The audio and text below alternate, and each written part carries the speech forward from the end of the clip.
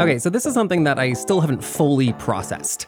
As of today, right now, Karine Jean-Pierre is the new White House press secretary. That means that a Black lesbian is now the face and voice of the United States government. It's completely wild to think about, especially considering the fact that when Karine was working as a staff member in the Obama White House, she couldn't even legally marry her partner. So on the podcast today, I want to celebrate this bit of good news, something that we in the community are desperately in need of. And to celebrate, I wanted to share this conversation that I had with Karine when her memoir came out. That memoir is called Moving Forward, and the message of the book is that all of us, no matter what you might think of as a typical background or story for a politician, all of us have a place in politics. If Karine Jean-Pierre, a queer woman of color who immigrated to the US as a kid, could make it in politics, she says, then so can you. Who knows, you might even just be the next White House press secretary. When we spoke, Karine was appearing on NBC and MSNBC as a political analyst, so you'll hear us talk about that, as well as what she learned working for a rather wide array of politicians, including John Edwards, Anthony Weiner, and of course, President Barack Obama. So from The Advocate magazine in partnership with GLAAD, I'm Jeffrey Masters, and this is LGBTQ&A.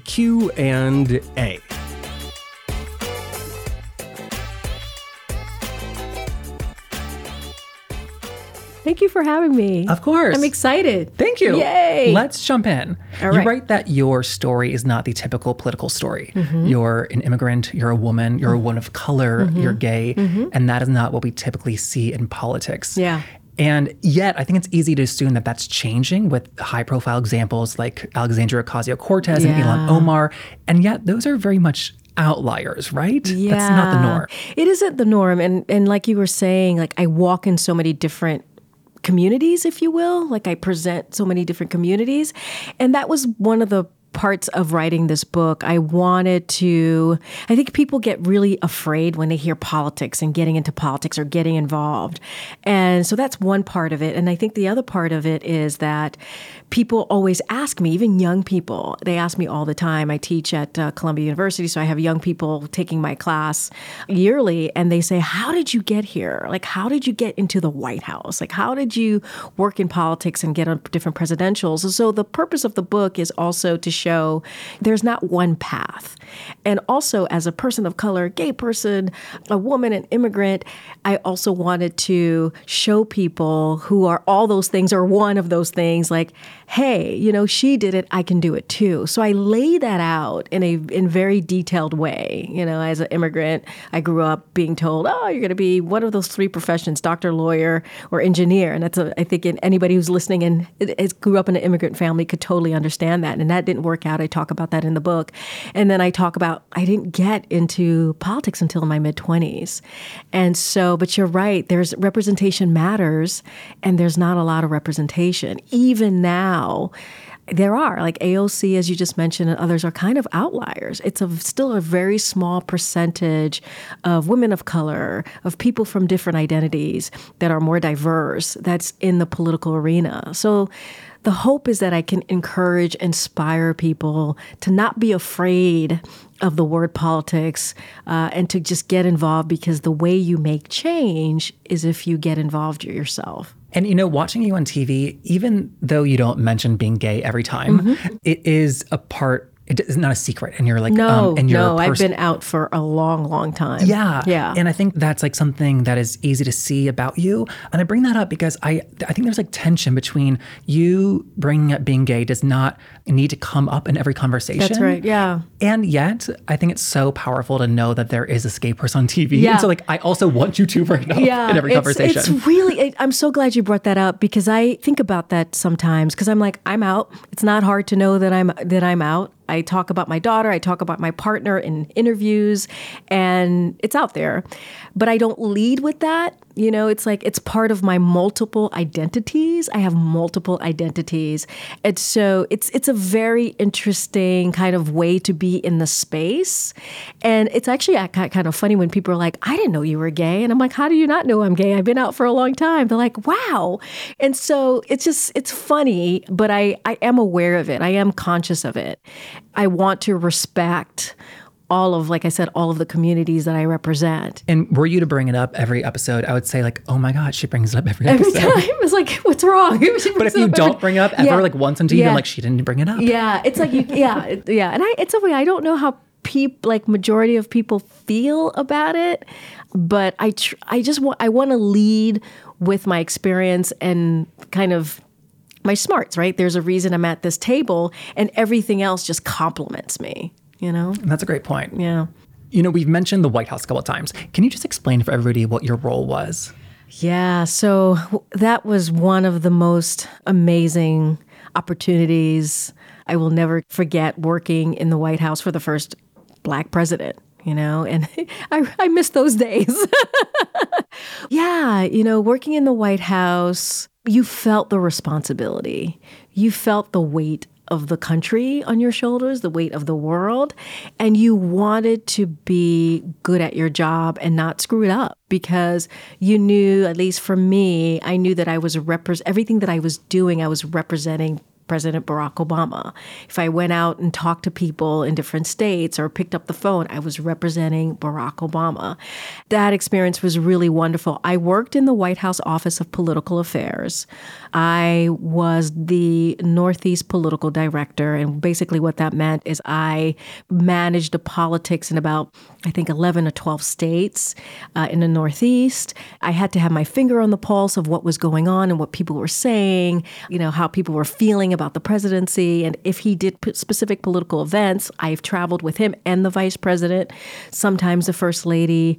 And also anytime we had to talk to a governor or a mayor or a political figure in the state, I was the one managing that relationship. And if he were to go into like New York or Massachusetts or Pennsylvania, which was one of the states, I was in the room, I was with him, I was doing briefings and I was briefing him, writing memos. It was just an amazing job. Amazing. I was there the first 2 years, which was, I would argue, the most hectic years. It was just an amazing experience. So similar to my question about talking about being gay on TV, how open or not were you working in the White House? Oh, wow. I was pretty open by then. As we're talking about 2009. Yeah, I was pretty open. I was out. I even did It Gets Better, the White House It Gets Better video. I was one of the people who produced it. And I was also told my story on tape, on video. So I was out. I mean, I had a partner at the time. She had been to the White House a couple of times with me for events. By then, I was out. Yeah.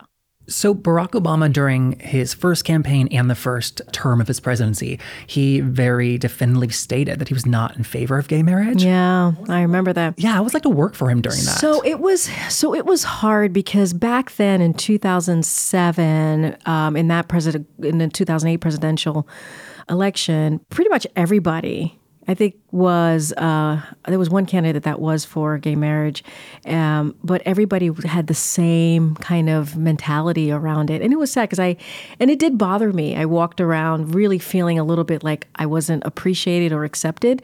I worked for John Edwards first in 2007, then in 2008, he dropped out. Then I went to go work for Obama. I think for many of us who were out, who were gay, it was part of politics that was difficult. Are you saying that at that time, his anti-gay marriage stance was not unusual? So it wasn't unusual. It was common. Yeah. I think it was Kucinich maybe that was the only one who was running at that time who was for it. Do you think that Barack Obama being in favor of gay marriage while he was still president is one of the things that turned the tide so quickly? I think so. Absolutely. I never thought about that. I think so. I think when Obama came out and I think it was 2011, 2012. Okay, it was 2012, right before the election. It set a tide. It set a wave. I think when you have the President of the United States, a commander-in-chief, a black man, making such a powerful, strong statement, it does send a message. And he's, popular. People respect him. You're talking about bringing along also the religious community, the black religious community. And so that was an important move when he did that. Because now it's kind of amazing that in 4 short years, no Democratic candidate could have been anti-gay marriage. Yeah. Now you can't. Like now it would be out of step, very, very out of step. And to be fair to Vice President Biden, he was the one that first, I don't know if you remember in 2012, he came out first and supported marriage equality, and then Obama did. That's pretty unique for them to have split like that. Yeah.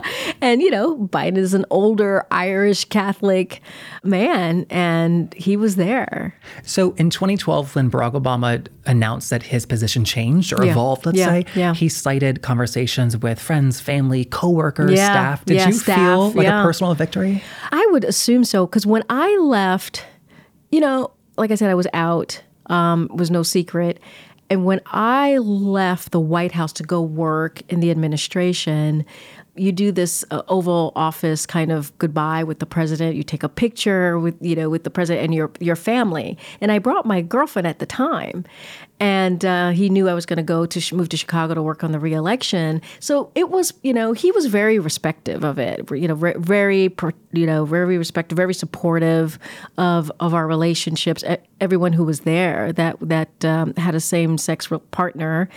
And I think he was always ready. I don't think he wasn't. I think it's the being out publicly was the step that he took. But he was always in support of us. You're saying it was a political calculation. I mean, it's politics, right? That's kind of the name of the game. But, I think he was hoping to help move the country with where he was. It's like you kind of have to get the country there, or, people feeling where, get them to educate them and get them to that point. And then he came out publicly. That's fascinating. Now, with the girlfriend you mentioned, Yeah. I don't want to move past that because you wrote that you got to work at the White House around 7 a.m. You didn't leave before 9 p.m. Yeah. And that if your boss would email you at 2 a.m., he'd expect a response ASAP. Yeah. That just sounds horrible to me. It's tough. It is tough. Surprised you were able to maintain a relationship. Not very well. That's why she's an ex-girlfriend. That's why she's an ex-girlfriend. For many reasons, but that's one of them in particular. Yeah, it's hard. You work 12-hour days or more, 6-7 days a week, and there's a task at hand. It is helping to run the country, helping to push, the platform of the president and do the people's business. I mean, that is what it calls for, Now you're a mom. Yeah. Could you even have considered having a kid? No. Our daughter is 5 years old. She's amazing, wonderful kid. And if you had told me 6 years ago, 7 years ago, hey, Karine, you're going to live in the suburbs, you're going to have a child, you're going to have this wonderful, amazing partner, you're going to have a dog, and you're going to live in a cul-de-sac, and it's going to be wonderful and amazing, I would have said, are you kidding me? Because I spent the last 10 years of my life working on campaigns, one campaign from another campaign, not staying at a job all that long because of the campaign component and what that means, sleeping on different couches, living in one city for 3 months, one city for 6 months. And so it was just not something that I never saw myself being in one place, raising a child and what that all meant, and having a loving partner. And I have that. And so, I'm shocked. I'm shocked that I have the life that I have right now. And I'm happy 110%. That is so funny. Yeah. Your early experience in politics were with John Edwards and Anthony Weiner. Both of those people had really high profile scandals. Yeah. Since that was your, initial entry into politics, did part of you ever wonder if that is just how all politicians are? So it's interesting because I have a chapter called Flawed Candidates, and I bring it up because any young person or anyone who's in politics, they may have to deal with something like that. And one of the things that we do is we elevate people, we put them on a pedestal, and people are flawed. No one is perfect. And so that's something that I talk about. And I also want young people to be able to take care of themselves if you have a flawed candidate. And what does that mean? So when I worked for Anthony Weiner, it was before Carlos Danger and all of the insanity and the really quite awfulness of what happened there. When I worked for him, it was 3 months in 2008. It was between the Edwards dropping out and Obama and working on Obama. And he was the darling. He was actually the darling of the Democratic Party. People thought he was going to run for mayor, maybe senator one day, governor. Like, they had high hopes for him because he was a great communicator. That's always something that I say about him. He was a hard worker and an excellent communicator. You wrote he's one of the most gifted politicians you've ever seen. He is one of the most gifted politicians I've ever seen. Just watching him, I was his press secretary at the time. And I happened to leave because somebody from that I worked on the Edwards campaign, who was now with the Obama campaign, getting ready at the time to get the general election ready, reached out to me and she said, "Hey, do you want to move to Chicago and go and work in the general election for Obama?" And I said yes, and I left. So I wasn't there for very long, but I wanted to bring that up and talk about flawed candidates. Now, Edwards, kind of the same. I was working for Edwards, and there was the National Enquirer had broke the story that he had an affair, but it was denied. Nobody really believed it. It was kind of weird and also it's the National Enquirer, so it was kind of murky. And then months later, it was proven to be true, and so much more came after that. I mean, in context, I wasn't there when they were quote unquote flawed, but I know that it's something that sits on my resume, right? I worked for Anthony Weiner and I worked for John Edwards. So I wanted to put that in the book because we do this thing of elevating people, and people are flawed, and we should care more about their platform and their issues and what they're pushing out more than the person. And it's hard because politics is that game. You know, it's really the person that we look at. Yeah, and I think a lot about what makes a good politician versus what makes somebody want to be a politician. Yeah. And I think you wrote about it in your book, but I have to wonder if a massive ego is just a requirement. I think it is. I think narcissism, ego plays a big role. I mean, just think about it. You think that you are the best person to run the free world, for example, right? You think you are the only one that could change the country or move it into a certain direction. That takes a lot of ego. It takes a lot of narcissism. So I think that is part of the ingredient. And I think too, something that I see is that what our concept of ego is gendered a bit, because I see women having an issue, and what I can identify is it appears to be a lack of ego when also we don't allow women to have an ego, but we demand it in order to run for president. Yeah, it's interesting because I think life would be so much better if women had women would be able to run the country all together. But I think there's a couple things that play into that. I think there is some biases when it comes to gender biases, when it comes to we say, "Oh, we're ready for a woman president," and then we're really not. But I remember in 2016, there were focus groups during that election, and some women were asked, "Oh, what do you think about, potential President Hillary Clinton, about her candidacy?" And they say, "A woman should not be, it's not a woman. Women can't be president. It's a man." So there is this kind of old school thinking that I think truly exists out there. I thought that the Flawed Politician chapter was so interesting because here are really talented politicians. John Edwards, Anthony Weiner, Bill Clinton to a certain extent. They're amazing politicians who also have this need to, at best, behave inappropriately and at worst, behave illegally. And it's if they could just get rid of that personal life need. Yeah. We would hold them up in such a high regard. Yeah, it's disappointing. I mean, this is the point. It's people are human and they're flawed, and we have to understand that. People are not perfect, and that's the problem with elected officials, with people in political space. We tend to lift them up in that regard, and we forget they're flawed. Not everyone is perfect. They're human, they're not superheroes. As a naturalized citizen, do you think you have a different view on politics? Well, I'll say this. Both my parents were born in Haiti. I was born in Martinique. They grew up in a dictatorship. And so I think in this current moment, when you have a president that seems to love dictators more than our allies and praises dictators and ignores our allies, growing up in a Haitian household, you're very aware of what it means to live in a dictatorship. And so one of the things that I worry about is our democracy. We are a young democracy. We're 240, 250 years old, and I don't think people realize that. You know, hearing those stories and knowing the history of the country of my parents' birth, so there's a level of fear that I understand, that I worry about because I have that history. So that's my biggest concern. And I think that also motivates me to really try to inspire and motivate others to get involved in politics. Does it motivate you to want to run for office? I get asked that question all the time. Oh my goodness. Shocked. Oh yeah. So I've thought about it in the past. That's like my most honest answer.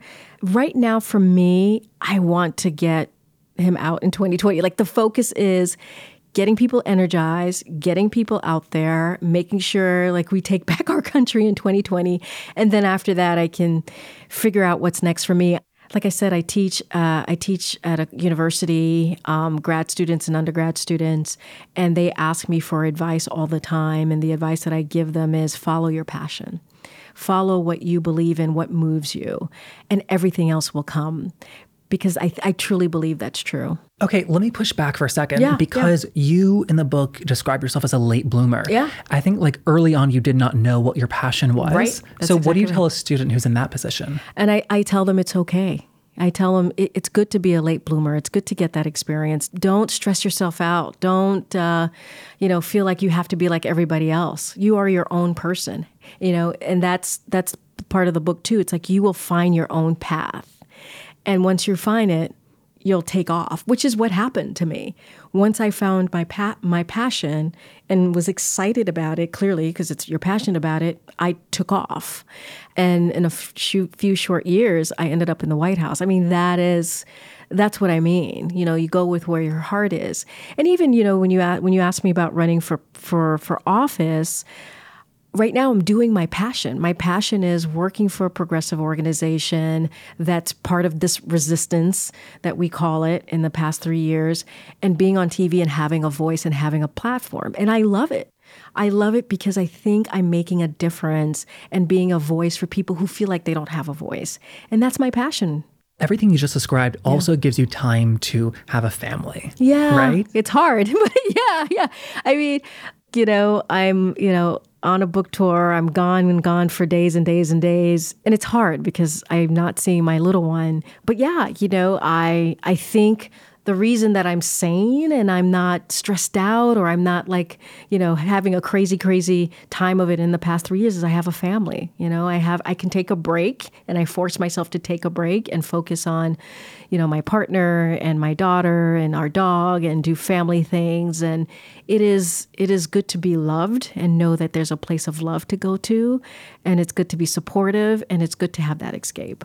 And I ask that because I think that there's like a sense in the United States today that you can be career ambitious, but to be like family and personal life ambitious is less like socially acceptable to talk about. Yeah, no, I push people to do it. It matters. It matters to, I think it's great to be, career-wise focused and ambitious. There's nothing wrong with that. And I was like that, like I said earlier, for, until 6 years ago. And it's changed my life. It's made me a lot happier. And maybe some people, they don't want that, which is great. I mean, I don't want to push family on people, and it's not for everyone. And I totally understand that. And sometimes someone's career makes them really happy when they're in it 100% or just achieving whatever the goals they have for themselves. So I don't want to push family on people just to push family on people. Oh, I don't think you are at all. I want to ask one more question. We're almost out of time. Okay. But you write that you still feel hopeful about the future of America. And I think that contradicts a little bit of what you said about the dictator and how you're scared. Yeah. So do you just mind explaining that a bit? Yeah. So I'll go back to 2017 Inauguration Day. And I was part of a broadcast, and I was giving my political commentary. The next day, the Women's March happened, and hundreds of thousands of women descended on Washington, D.C. I got to see it. I got to talk about it on TV, and it was inspiring. And the next weekend, we had the Muslim ban, which was awful. But then people showed up organically at airports and protested and offered their services. And, then you fast forward to the repeal of ACA. You had people who showed up and put their bodies on the line, like the disability communities and many other communities, and said, no, we're not going to repeal ACA. There has just been moment after moment. Families belong together. There was a family belongs together. This is connected to 2018 when we learned about the zero tolerance policy, where the Trump administration was separating babies from their parents at the border, and people came together. And they said, this is not the country that we want to be. And so I have seen these wonderful moments that give me hope. While I'm scared, as you said, about what Donald Trump means to our democracy long term, there is hope. And I think that's kind of where, I fall there. I think I see it, and I know it exists, and I think we can be hopeful. We just have to work.